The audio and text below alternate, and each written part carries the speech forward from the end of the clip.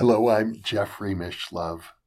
Today I'd like you to imagine with me that we are both fully telepathic.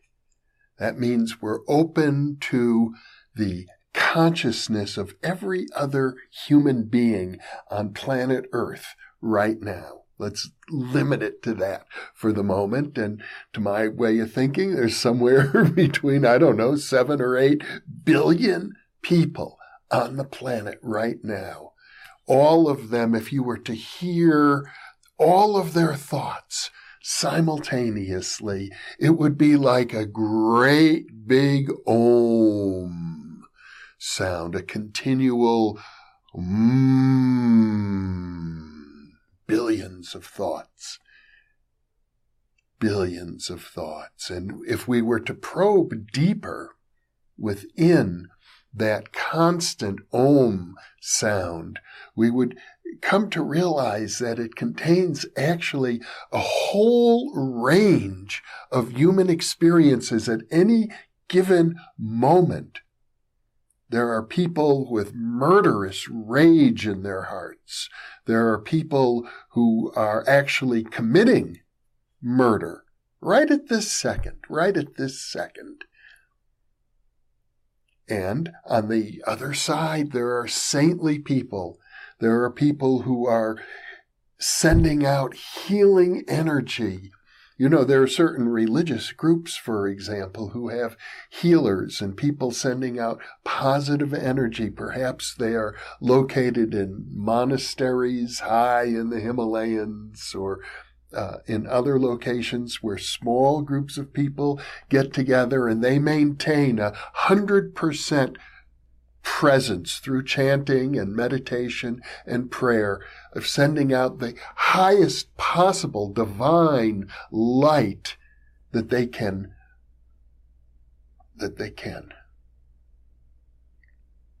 And so you have the highest of high consciousness and the lowest of low. Every perversion and twist and sickness of the human mind. At this very moment, people in incredible agony and people experiencing raptures of joy. These polarities are with us every second of the day on this planet. And of course, the widest range of possibilities in between. Millions and millions of people just going about their workday, or students in school, or babies in their cribs, or people sick in hospitals, people who are taking drugs, people who are, you might say, inebriated, intoxicated, out of their minds, people who are hallucinating and experiencing incredible delusions, all combined to create this Om sound.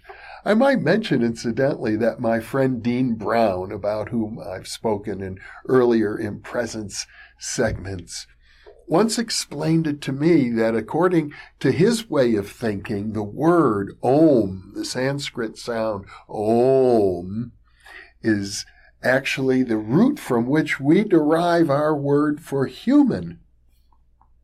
I don't know if it's really true, but I thought it was a very lovely idea that if you could hear the thoughts of all humans on the planet right now. Most people are in a kind of a neutral space.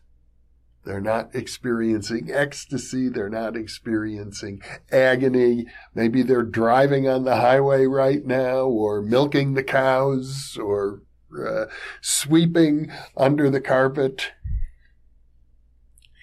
making the beds, doing the work of the world. Most people are working or sleeping and dreaming, maybe snoring. All of this is going on simultaneously. And if we allow ourselves to imagine that we're completely telepathic, then we're open to all of it.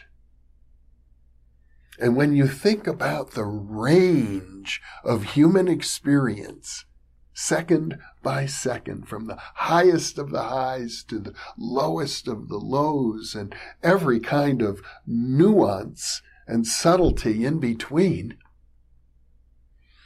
it raises a question of how are we going to hold our consciousness throughout the day? Where do we wish to be? And I think most people would agree that neutral isn't bad.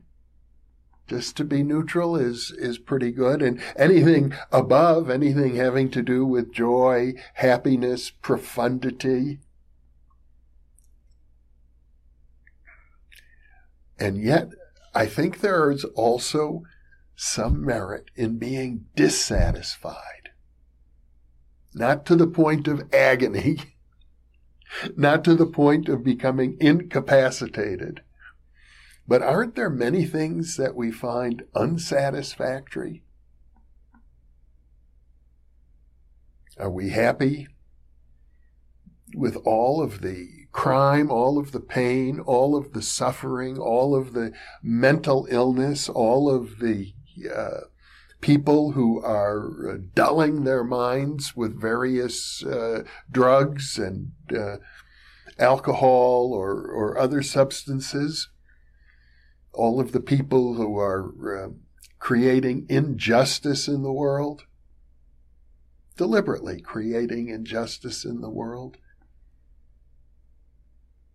There's a certain level of dissatisfaction with the way things are, which is normal and healthy, as long as it doesn't become crippling. And maybe even if it does become crippling, for somebody who can waken themselves from that state of being crippled and take action.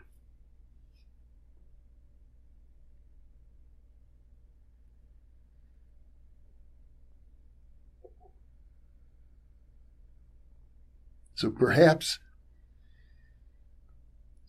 to the extent that we can choose our consciousness, maybe we would choose to be dissatisfied, to honor our dissatisfaction, maybe even to honor our anger. Aren't there things that make you angry? Now, the question about anger is, I suppose, and it's worth asking, to what extent is it legitimate? To what extent is it illegitimate? You know, the Freudian psychiatrist Karen Horney developed the notion of neurotic needs. There are some things we feel that we need and we get angry if those needs aren't satisfied, but she says they are neurotic needs. They're not real needs. We don't really need, for example, the constant approval of everybody.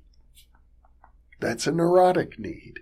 If we feel that we're being slighted somehow, things associated with our ego, we may believe we absolutely have to have A, B, C, or D, but do we actually? Can we distinguish or discern between things that legitimately make us angry and things that make us angry for the wrong reason? Because we are attached to something, to our ego, to our sense of status, to our sense of self-esteem, that our self-esteem is somehow dependent upon something external to us.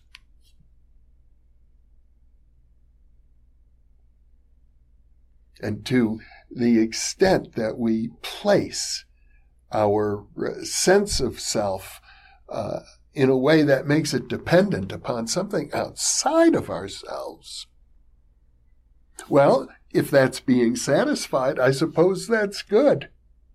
I mean, everybody has a need for companionship. Everybody has a need for a modicum of social recognition. I think there's a point, however, at which that need becomes what Karen Horney refers to as a neurotic need. And the irony is, if you remember the in-present segment I did regarding my mentor and friend, a person I admire very greatly, Jean Houston, and the point that she made, she would say there is no such thing as a pathology. If you think that you are suffering from a particular sin or pathology, it could be your greatest strength. And she refers, for example, to the story of the miracle worker, the Helen Keller story, where Annie Sullivan, a young woman with an incredible temper, used that temper in order to get through to a young girl who was deaf, dumb, and blind, and teach her to read, and teach her to speak, and teach her to see. And Helen Keller became a great inspiration to many, many people because of Annie Sullivan's anger. So there's always a fine line of discernment here, and I think that it's true. If you've identified what you consider to be a neurotic need, it could be your greatest strength if you can find a way to apply it. It could also be something you want to let go of, and you're capable of letting go of. Imagine with me now that you are much more capable than you thought you were. That you have the ability to let go of bad habits, that you have the ability to cultivate new habits, that you have the ability to cultivate new forms of perception. Just imagine that that's true. Just imagine, just hold the imagination in your mind.